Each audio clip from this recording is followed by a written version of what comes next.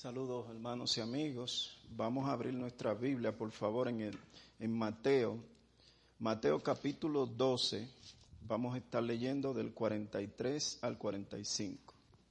Mateo 12, del 43 al 45.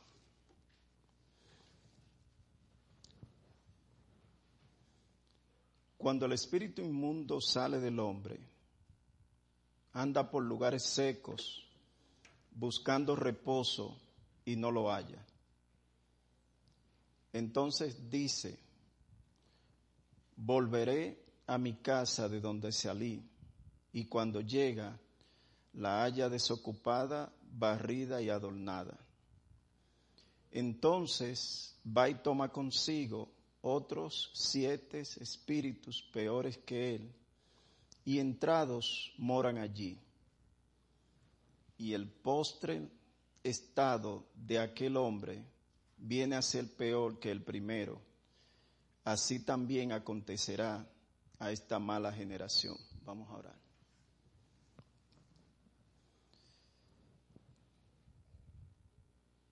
Señor, tú eres un Dios bueno, un Dios misericordioso y un Dios justo. Tú te has revelado siempre a nosotros. Y la mejor forma que te has revelado es a través de tu palabra y a través de nuestro Señor Jesucristo. Permite que nosotros podamos entender tu palabra que va a ser predicada, que podamos aplicarla en nuestras vidas. Quita cualquier distracción, cualquier preocupación, cualquier temor, y que tu Santo Espíritu obre en el corazón de todos nosotros, los que te conocen y los que no te conocen. En el nombre de Jesús, amén.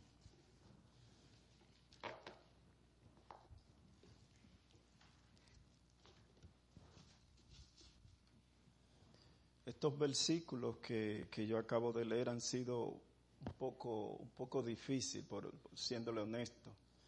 Le doy gracias a Dios, al Espíritu Santo.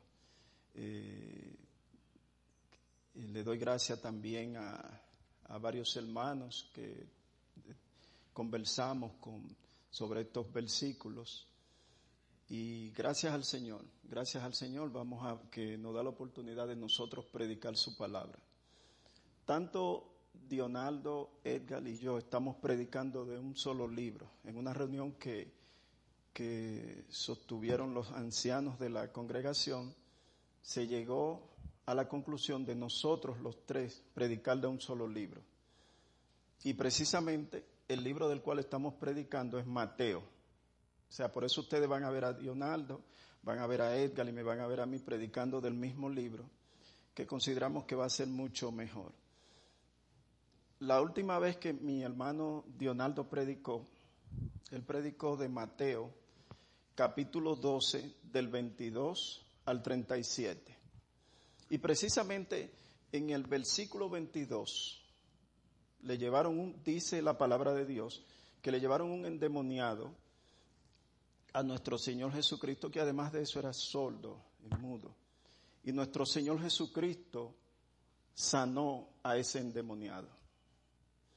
Los fariseos dijeron que por el poder de Satanás echa fuera demonios. Le hicieron esa acusación a nuestro Señor Jesús.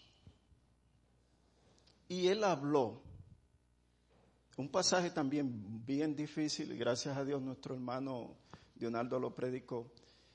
Y él habló y dijo, nuestro Señor Jesucristo, que todo pecado puede ser perdonado, mas la blasfemia contra el Espíritu Santo es el pecado que no va a ser perdonado. ¿Y en qué consiste este pecado? La blasfemia contra el Espíritu Santo significa atribuirle la obra y la voluntad del Espíritu Santo, atribuírselo a Satanás. O vamos a decirlo de otra forma, la obra de Satanás, atribuírsela al Espíritu Santo. Ese es el pecado imperdonable. Atribuir a Satanás la obra y la voluntad del Espíritu Santo. Y nosotros aprendimos después de la predicación que hizo nuestro hermano Dionaldo, que tenemos que ser cautelosos. Tenemos que ser cautelosos. Cuando vemos algo de algún hermano que está haciendo algo, nosotros tenemos que ser muy cuidadosos de hacer cualquier comentario.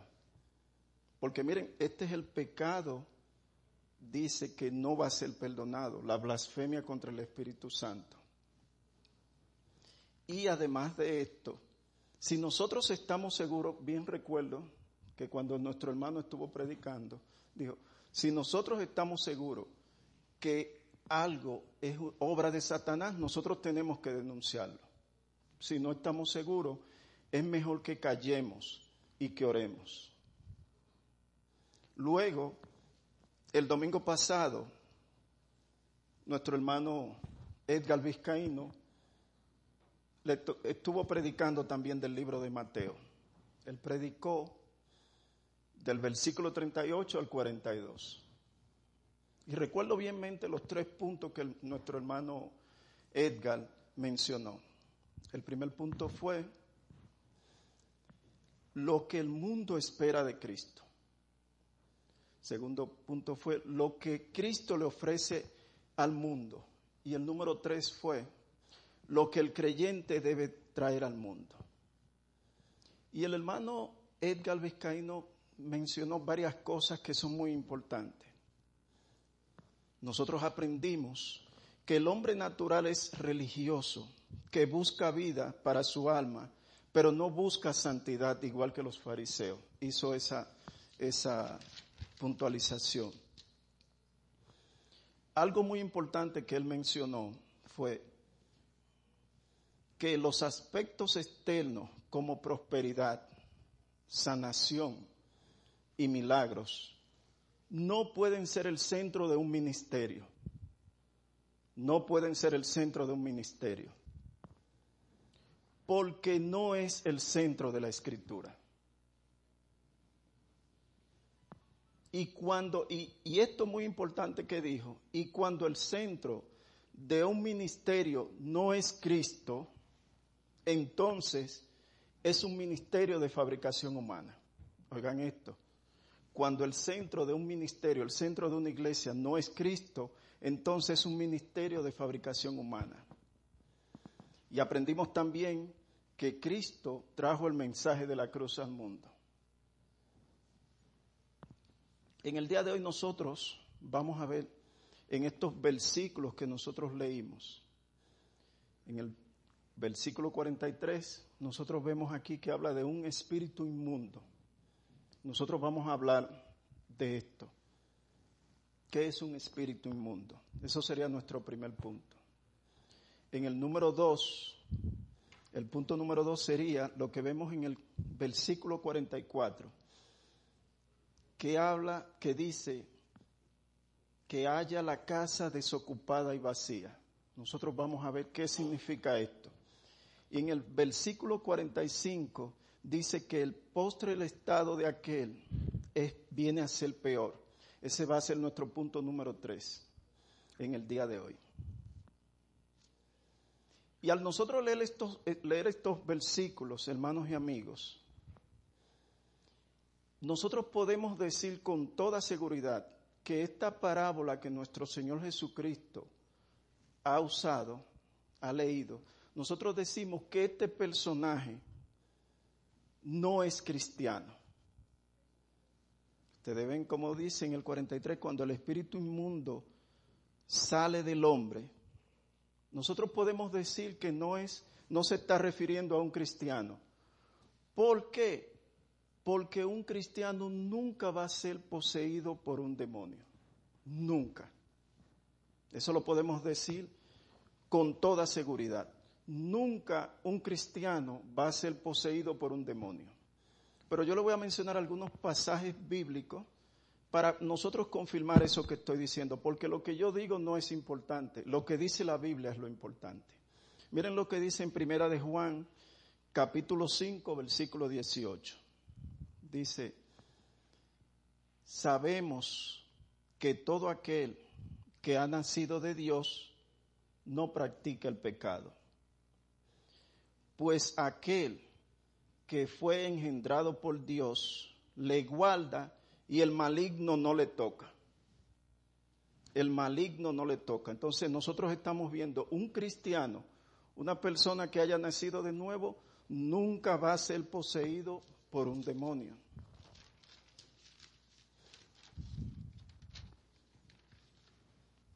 Pero también le voy a mencionar otro versículo, otro pasaje de la Biblia. Vamos a ir a Primera de Pedro, capítulo 1, versículo 5.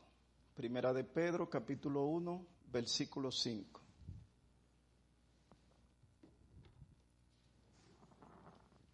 Dice, que sois guardados por el poder de Dios mediante la fe para alcanzar la salvación que está preparada para ser manifestada en el tiempo postrero.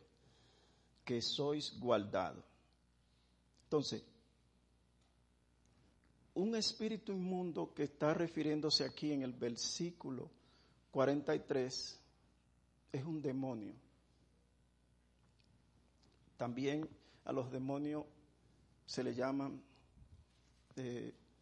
ángeles malvados, se le llama Satanás, el dragón, la serpiente. Pero, ¿qué son los demonios? ¿Qué es un demonio? El libro de la Teología Sistemática de Gruden da una definición muy precisa. Miren lo que dice. Los demonios, presten la atención a esto, son ángeles caídos que una vez fueron ángeles buenos, pero que pecaron y perdieron su privilegio de servir a Dios. Son ángeles caídos que una vez fueron ángeles buenos, pero que pecaron y perdieron su privilegio de servir a Dios. Y continúa Gruden diciendo en su libro de Teología Sistemática, dice, como los ángeles, los demonios son también seres creados y espirituales, con discernimiento moral y gran inteligencia, pero sin cuerpo físico. En resumen, los demonios son ángeles malignos que pecaron contra Dios y que ahora continuamente hacen el mal en el mundo. Continuamente.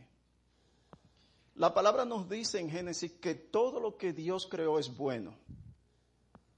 Fueron ángeles buenos que se sublevaron, hubo una rebelión. Se sublevaron, desobedecieron a Dios.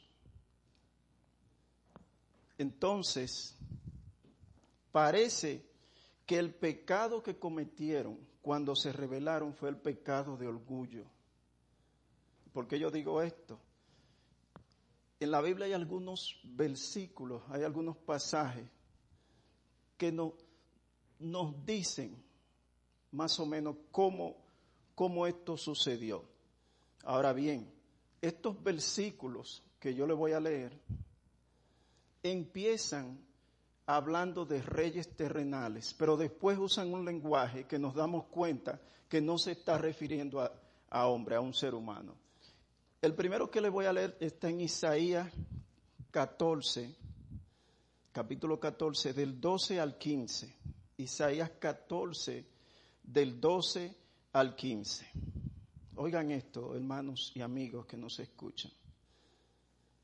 ¿Cómo caíste del cielo, oh lucero, hijo de la mañana? Cortado fuiste por tierra, tú que debilitabas a las naciones. Tú decías en tu corazón. Este pasaje se está refiriendo en un principio al rey Nabucodonosor, al rey de Babilonia. Tú que decías en tu corazón, y aquí viene el lenguaje por lo cual nosotros nos damos cuenta que no se está refiriendo ahora en este momento a un hombre común y corriente. Dice, tú que decías en tu corazón, subiré al cielo en lo alto, junto a las estrellas de Dios levantaré mi trono.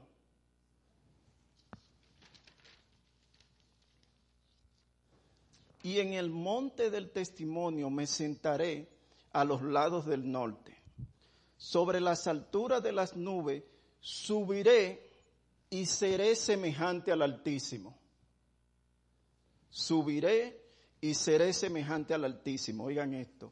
Mas tú eres derribado hasta el Seol, a los lados del abismo. Y le voy a leer el otro capítulo de la Biblia. Ustedes ven en un principio cómo el lenguaje va de una forma y después cambia.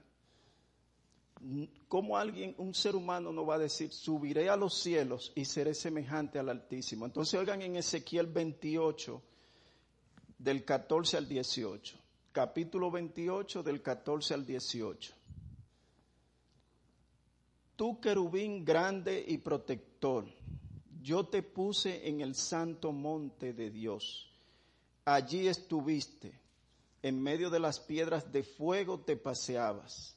Perfecto era en todos tus caminos, desde el día que fuiste creado hasta que se halló en ti maldad. A causa de la multitud de tus contrataciones, fuiste lleno de iniquidad y pecaste, por lo que yo te eché del monte de Dios y te arrojé de entre las piedras de fuego, oh querubín protector. Se enalteció tu corazón a causa de tu hermosura. Corrompiste tu sabiduría a causa de tu esplendor. Yo te arrojaré por tierra, delante de los reyes te pondré, para que miren en ti. Con la multitud de tus maldades y con la iniquidad de tus contrataciones, profanaste tu santuario. Yo pues saqué fuego de en medio de ti, el cual te consumió, y te puse en ceniza sobre la tierra a los ojos de todos los que te miran. La cabeza, o vamos a decirlo así, el líder de los demonios es Satanás. Como le dije, también se le llama diablo, príncipe de este mundo, el maligno, príncipe de la potestad del aire. Es el originador del pecado. Se oponen a la obra de Dios, pero están limitados por el control de Dios y tienen poderes limitados. No pueden leer nuestros pensamientos, no pueden leer nuestros pensamientos. Pero importante es que nosotros sepamos que Dios es quien está en control. Dios es quien está en control. Y nosotros vemos en el Nuevo Testamento múltiples veces nuestro Señor Jesucristo echó fuera demonios. Entonces, vemos este espíritu inmundo que está refiriéndose en el versículo 43, es un demonio. Este lenguaje que está usando nuestro Señor en esta parábola, cuando se refiere a un espíritu inmundo, se está refiriendo a un demonio, a un ángel caído.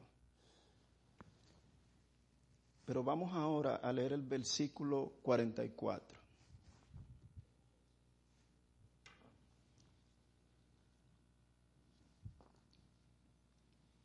Dice, entonces dice, volveré a mi casa de donde salí, y cuando llega la haya desocupada, barrida y ordenada. ¿Qué el Señor nos está diciendo con todo esto que nosotros hemos leído? Primero en el 43 dice que un espíritu inmundo sale de este personaje, sale del hombre. Dice, cuando el espíritu inmundo sale del hombre, anda por lugares secos buscando reposo. Nosotros no sabemos, en los comentarios no encontré, los comentarios que revisé, no encontré por qué en esta parábola nuestro Señor menciona que ese espíritu inmundo sale del hombre y anda por lugares secos. Entonces, en el 44 dice, volveré a mi casa de donde salí, y cuando llega la haya desocupada, barrida y ordenada. Algo que me llamó la atención cuando estaba leyendo este versículo 44, como dice, volveré a mi casa, volveré a mi casa. Está hablando de su propiedad, como algo que es de su propiedad. Cuando nosotros, por ejemplo, salimos de viaje, cuando volvemos, cuando regresamos, nosotros decimos, yo voy para mi casa, que es su propiedad. Se está refiriendo a de esta persona como que es su propiedad, como que no, que es su propiedad. Pero, ¿qué es lo que el Señor nos está enseñando con esto? ¿Qué es lo que el Señor nos está diciendo con esta parábola que Él está usando? Acuérdense que cuando empecé, le dije que nuestro hermano Dionaldo predicó y que cuando él predicó, en el versículo 22, lo voy a buscar aquí, en el versículo 22 dice, fue traído a él un endemoniado ciego y mudo, y le sanó de tal manera que el ciego y mudo veía y hablaba. Le trajeron un endemoniado al Señor. Y él entonces nos está diciendo esto que parecería como confuso, que parecería que nos está presentando algo que no es. Pero el Señor en su sabiduría está usando esta parábola para enseñarnos algo. ¿Y qué es lo que el Señor nos está enseñando? Está hablando, volveré a mi casa. Y dice que la encuentra. Hay algo muy importante que debemos prestarle atención. Y dice que la haya desocupada, barrida y ordenada. Desocupada. De acuerdo a la parábola, cuando este demonio anda por lugares secos, este espíritu inmundo anda por lugares secos, decide volver al hombre, decide volver y dice que lo encuentra. Esa es una palabra clave que nuestro Señor Jesucristo nos está dando para nosotros entender lo que Él nos está diciendo. Y es que la haya desocupada.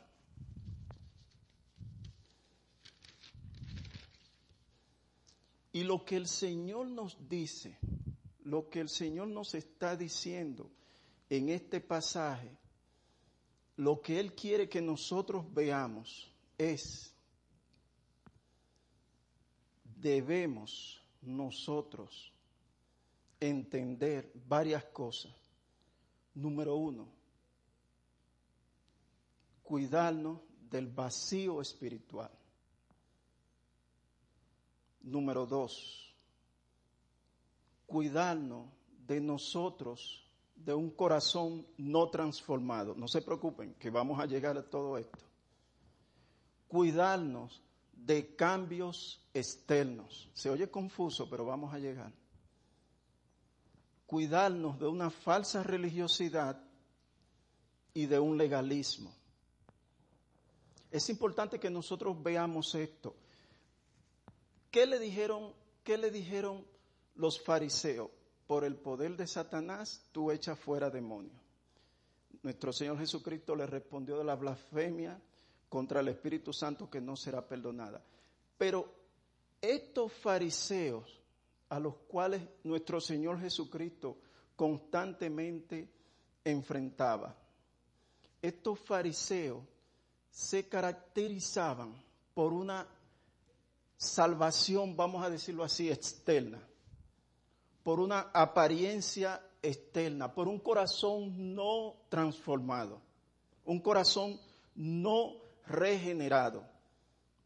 Entonces, el Señor nos está advirtiendo, usando esta parábola, que nosotros nos cuidemos de esta situación, para que nosotros entendamos esto, para que nosotros aprendamos de esto. ¿Qué buscaban los fariseos? ¿Qué querían los fariseos? Ellos querían la exaltación externa, querían la exaltación de los hombres, Pero realmente ellos no tenían un corazón cambiado, un corazón regenerado. Vamos a seguir para que se siga entendiendo. Yo pienso que con un ejemplo que con un ejemplo lo van a entender mucho mejor. A finales de año, el hombre natural o muchas personas, inclusive personas religiosas, se juntan a final de año y hacen resoluciones. Este año le dicen, me voy a portar mucho mejor, voy a ser mejor padre, voy a ser mejor esposo. Hacen muchas resoluciones. Inclusive lo escriben, o los esposos se juntan. ¿Qué cosas te disgustan de mí? Y los escriben y lo publican, inclusive lo ponen en el espejo de la habitación. Hacen esas resoluciones el día 31 y el día 1 ya se dan cuenta que no la pueden cumplir, no la están cumpliendo. Porque el Señor nos está advirtiendo de ese vacío espiritual, nos está advirtiendo de que nosotros, con reformas morales que nosotros hagamos en nuestras vidas, eso es como si esa persona tuviera ese espíritu inmundo que sale por un momento.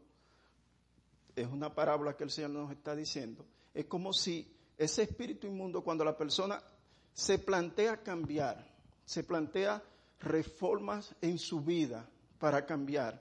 Entonces, Él dice, nuestro Señor Jesucristo nos está diciendo, cuando esa persona hace esto, es como si un espíritu inmundo saliera y dice, voy a volver a mi casa, la encuentra desocupada y vacía, entonces trae 7 demonios peores que él. Usa esa parábola para enseñarnos a nosotros, para hablarnos a nosotros del vacío espiritual.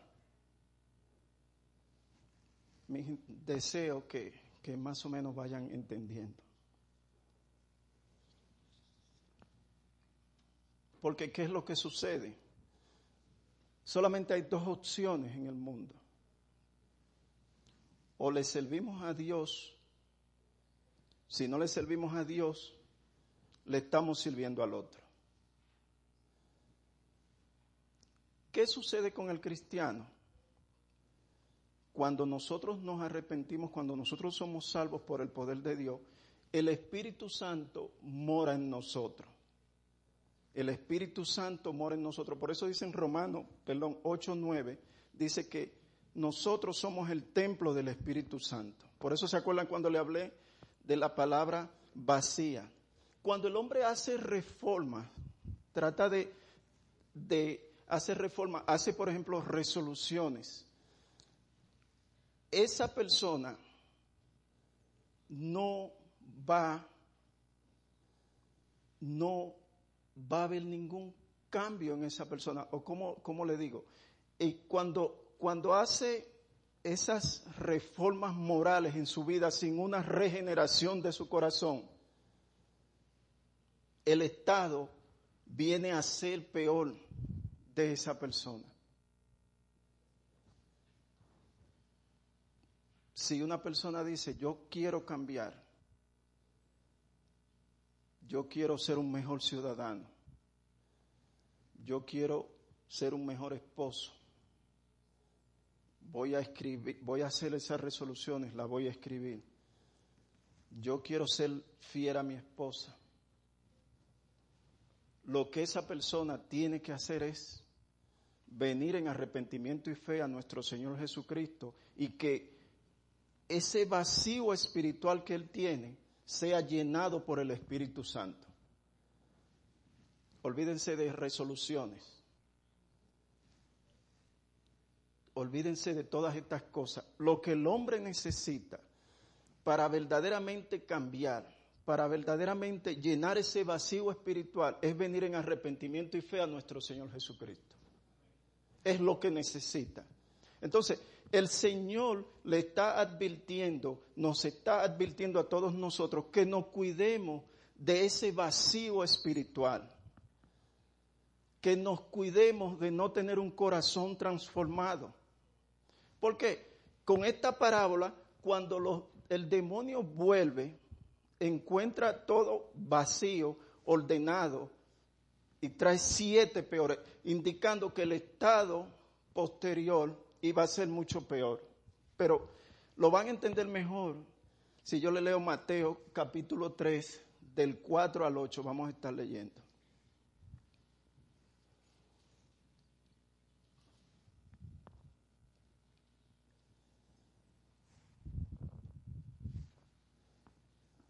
Mateo capítulo 3, del 4 al 8.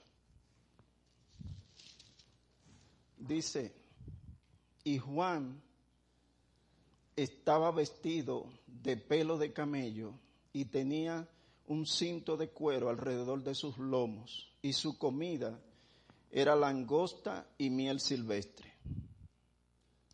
Viene esta parte que es importante.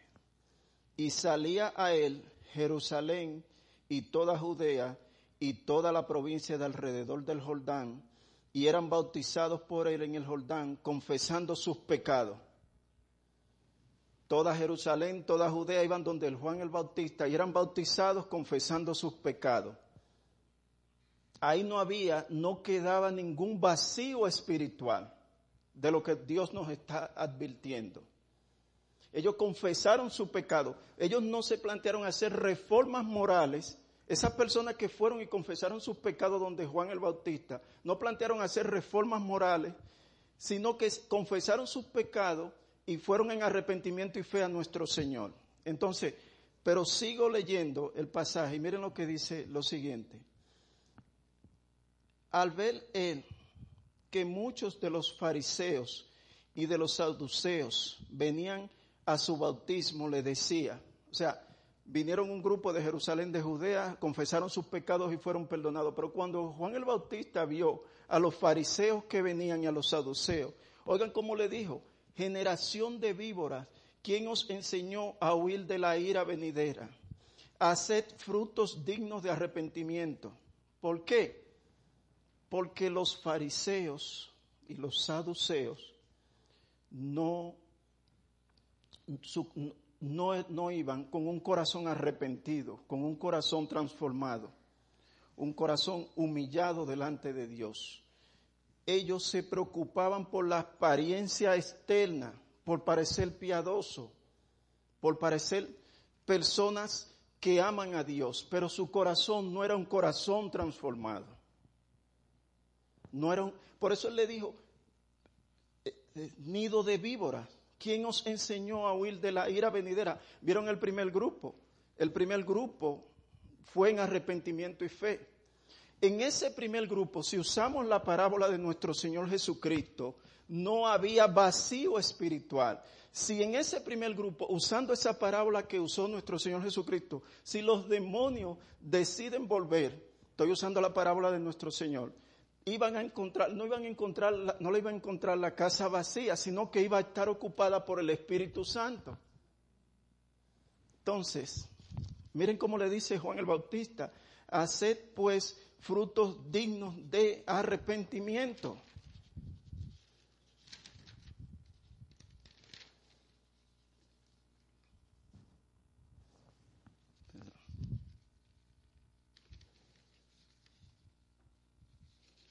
¿Por qué? Porque lo que sucede es que los fariseos, los saduceos, no se arrepintieron de corazón. Eran hipócritas. Públicamente querían aparentar cosas que no eran. Y el Señor, es importante que nosotros podamos entender esto. El Señor nos está advirtiendo de esta situación que nosotros podemos caer. El Señor nos está usando esta parábola, nos está advirtiendo del vacío espiritual que solamente puede ser llenado por nuestro Señor Jesucristo. Nos está advirtiendo de una falsa religiosidad, de un cambio externo, pero lo que se necesita es un cambio interno del corazón, un corazón transformado, un corazón humillado al Señor. Eso es lo que nos está diciendo en este pasaje.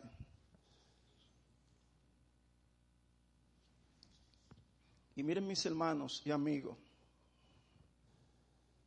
y meditando en esto, me puse a pensar, nosotros somos solamente salvos cuando nosotros vamos en arrepentimiento y fe a nuestro Señor Jesucristo. Sin Jesucristo no hay salvación. Ese vacío que el hombre tiene solamente puede ser llenado por nuestro Señor Jesucristo. Entonces, yo me puse a meditar anoche, después de que estaba con mi esposa viendo La Pasión de Cristo de Mel Gibson. Y yo estuve meditando y estuve pensando, tantas religiones que hay, tantas sectas que hay, las religiones mayoritarias, hermanos y amigos, el hinduismo, el budismo, el judaísmo, el islam, no aparece Cristo en ningún lado. Y son millones y millones de personas. Esas personas hacen resoluciones morales, que me voy a portar mejor, que voy a ser mejor esposo, que voy a ser mejor hijo. Pero hay un vacío espiritual que solamente puede ser llenado por nuestro Señor Jesucristo, que solamente puede ser llenado por el Espíritu Santo. Imagínense los millones de personas, pero pensemos en el judaísmo,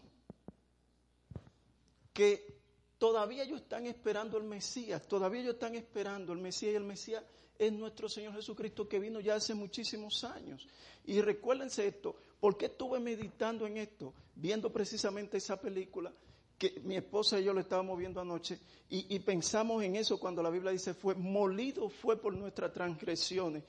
Mis hermanos, Cristo pagó en la cruz por nuestros pecados. Imagínense los millones de esas personas que están en esas religiones, mis hermanos, que no van a ser salvos, porque solamente en Cristo hay salvación. Solamente en Cristo hay salvación. Y por eso nuestro Señor nos está advirtiendo, nos está dando esta parábola para que nosotros meditemos y pensemos en esto que Él nos está diciendo. Y parece, cuando uno la lee, parece como otras cosas, y muchas veces la hemos aprendido de otra forma diferente, y nos damos cuenta que es esto lo que nos está diciendo. Les repito de nuevo, que nos cuidemos de ese vacío espiritual, que nos cuidemos de esa autoexaltación, que nos cuidemos nosotros de no tener un corazón verdaderamente arrepentido. ¿Por qué? Porque ese vacío espiritual va a ser llenado por el otro, no va a ser llenado por el Espíritu Santo, como dice en Romanos, que nosotros somos el templo del Espíritu Santo, sino que va a ser llenado por Satanás y sus demonios. Mis hermanos, miren, los demonios son reales, eso no es ciencia ficción. Nuestro Señor Jesucristo habló incansablemente de los demonios. Y como le dije, solamente hay dos opciones. Si no le servimos a Cristo, entonces automáticamente le estamos sirviendo al otro. Pero muchas veces personas religiosas quizás que están visitando congregaciones, tienen ese vacío espiritual. Pueden tener ese vacío espiritual. Porque, como estuvo predicando nuestro hermano Edgar, el ministerio de muchas iglesias está basado, en milagros, que no son malos los milagros, en prosperidad y en sanación. Pero el ministerio de una iglesia debe de estar basado en la predicación de su palabra, debe de estar basado en un Dios trino, Dios Padre, Dios Hijo y Dios Espíritu Santo. Debe de estar basado en que nosotros somos salvos solamente por medio del poder de Dios. Que nosotros necesitamos a Dios para nosotros ser salvos. Pero pensemos, hermanos y amigos que estamos aquí, pensemos en esos millones de personas que están en religiones, que son religiones que tienen millones de personas, y solamente con Cristo hay salvación. Solamente en Cristo hay salvación. En ningún otro hay salvación. Pero Él lo dijo, y yo lo creo porque lo dice la palabra. Él dijo claro, yo soy el camino, la verdad y la vida. Nadie llega al Padre si no es a través de mí. Nadie puede llegar al Padre si no es a través de nuestro Señor Jesucristo.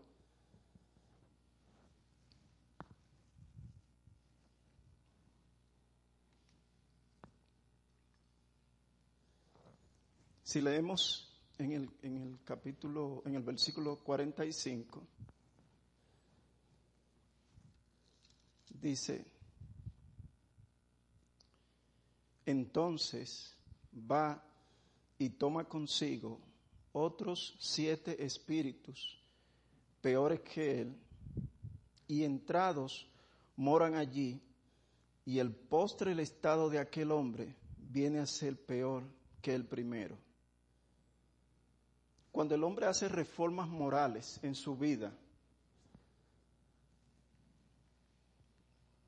voy a tratar de cambiar, voy a ser un mejor esposo, voy a ser un mejor hijo. Hace reformas morales, pero tiene un vacío espiritual. Un vacío espiritual que solamente puede ser llenado por Dios, por Cristo, por el Espíritu Santo. Su estado viene a ser peor. El hombre lo que necesita, el hombre natural lo que necesita, el hombre que no conoce a Cristo lo que necesita es venir en arrepentimiento y fe a nuestro Señor Jesucristo. Usted quiere ser un buen esposo, quiere ser un buen hijo, quiere ser un buen padre, quiere ser una persona honesta, tiene que venir en arrepentimiento y fe a nuestro Señor Jesucristo. Cristo nos está advirtiendo de ese vacío espiritual. Cristo nos está diciendo que no seamos como muchos religiosos, como eran los fariseos, que buscaban la autoexaltación, buscaban su gloria. Cristo lo que nos está diciendo es que nosotros busquemos la gloria de Dios, procuramos vivir para su gloria. Eso es lo que nos está diciendo, que nos cuidemos de la autoexaltación, que nos cuidemos de nosotros ser hipócritas, de nosotros aparentar lo que nosotros no somos, sino que nosotros revisemos nuestro corazón. Revisemos nuestro corazón. ¿Cómo está mi corazón? ¿Por qué yo estoy haciendo las cosas? Revisemos nuestro corazón. ¿Por qué yo vengo los domingos aquí cayendo nieve con muchísimo frío? ¿Cuál es el motivo que yo estoy aquí en la iglesia? Revisemos nuestro corazón, porque el problema del hombre está en el corazón. Yo estoy en la iglesia porque no tengo nada que hacer. Y vengo a la iglesia, así paso el tiempo. ¿Por qué nosotros estamos haciendo las cosas? Revisemos nuestro corazón, cuidémonos de ese vacío espiritual que el Señor nos está diciendo. Meditemos en esto.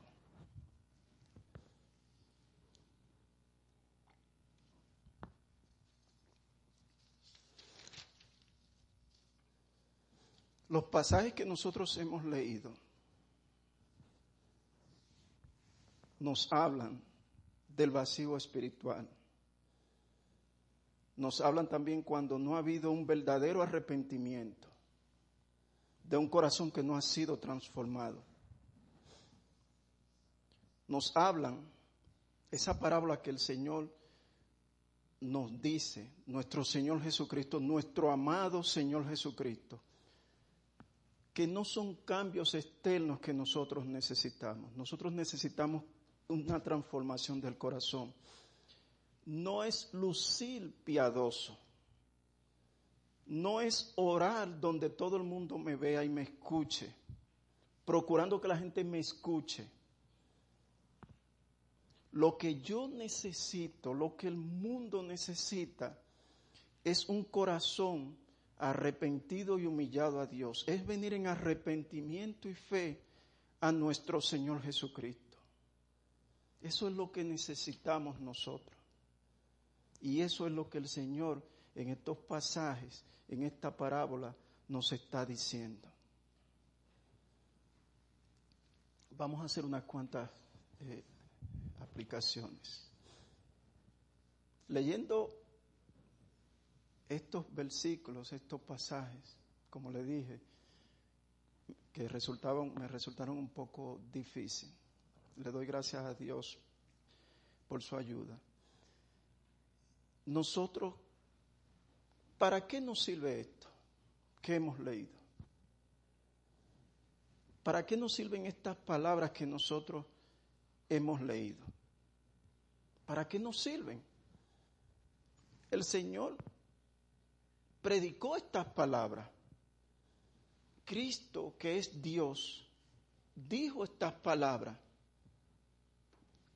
Usó esta parábola para enseñarnos a nosotros. ¿Para qué nos sirven?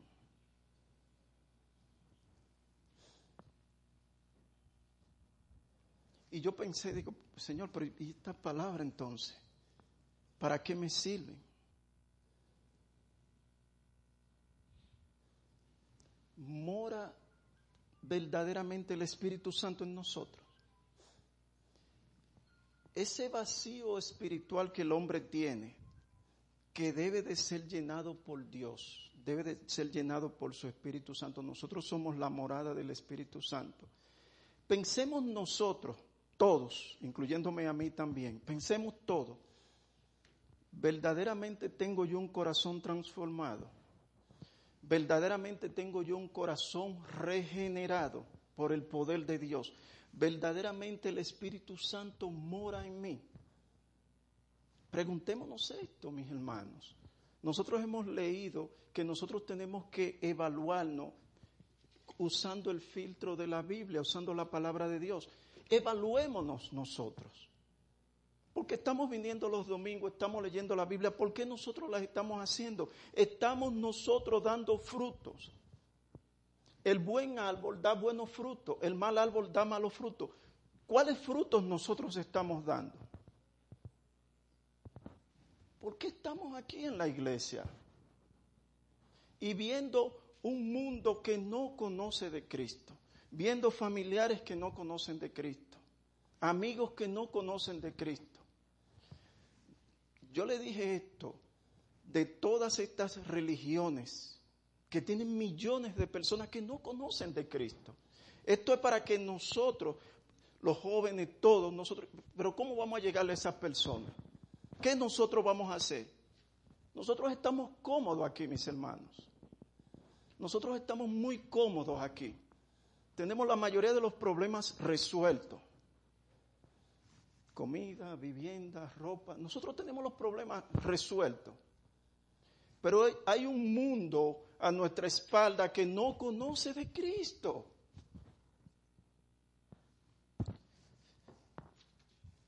Y nosotros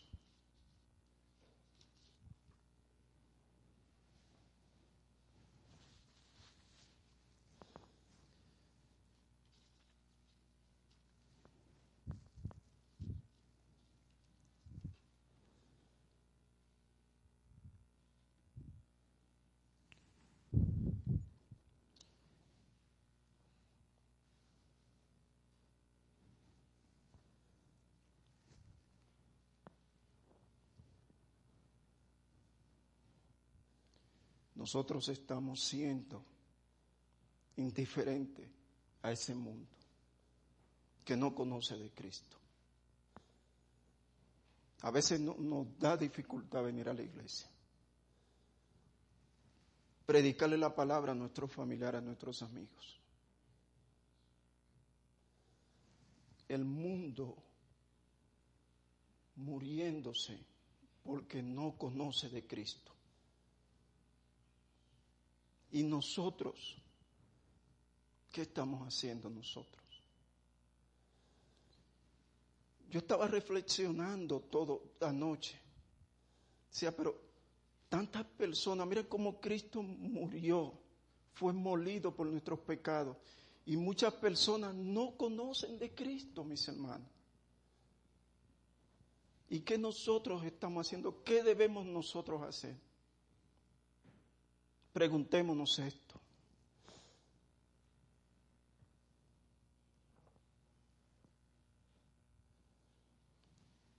Personas que estén aquí, que no conocen del Señor.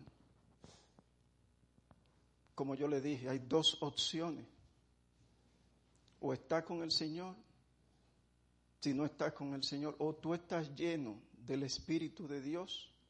Si no es ese tu caso, entonces tú vas a estar lleno del otro.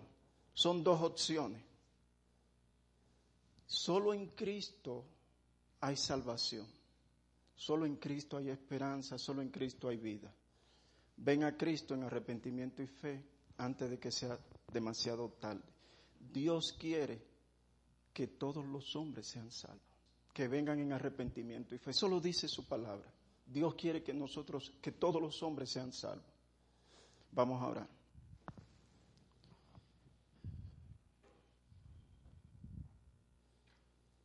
Señor, yo te doy gracias, Padre. Yo te doy gracias porque tú eres un Dios justo y eres un Dios bueno. Tú eres un Dios amoroso. Tú quieres que todos los hombres sean salvos. Tú quieres que todos nosotros vayamos en arrepentimiento y fe. Y yo te alabo, Señor. Bendito sea tu nombre, Padre. Bendito seas por siempre, Señor. Mira cómo tu Hijo fue molido por nuestros pecados, por nuestras transgresiones, humillado. Y tú viniste y muriste por nosotros. Gracias, Padre, por tu Hijo. Gracias por la Biblia. Gracias por el Espíritu Santo, Señor. Líbranos, Señor, de ese vacío espiritual que solamente puede ser llenado por ti, Padre, por el Espíritu Santo. A no fingir, a no ser simuladores, a hacer las cosas, todo lo que hagamos, hacerlo para tu gloria, Señor. Hacer todo para tu gloria, Señor. Ayúdanos a ser honestos contigo, a ser honestos con nosotros mismos, Señor. A buscar tu gloria, a exaltar tu nombre en todo lo que hagamos, a vivir para tu gloria, Señor. Ayúdanos, Señor, a eso. Ayúdanos a vivir para tu gloria, a amarte cada día más, Señor. A ser honesto, Señor, a ser honesto contigo, Padre. A ser honesto contigo, Señor. Pon eso en nuestros corazones, que seamos honestos contigo. Límpianos cada día más, Señor. Ayúdanos a no amar las cosas de este mundo, Señor. A ser solidarios con esas personas que no te conocen, con esos millones de personas que no te conocen, que no conocen a Cristo, entendiendo que solamente en Cristo hay salvación, solamente en Cristo hay esperanza, solamente en Cristo hay vida.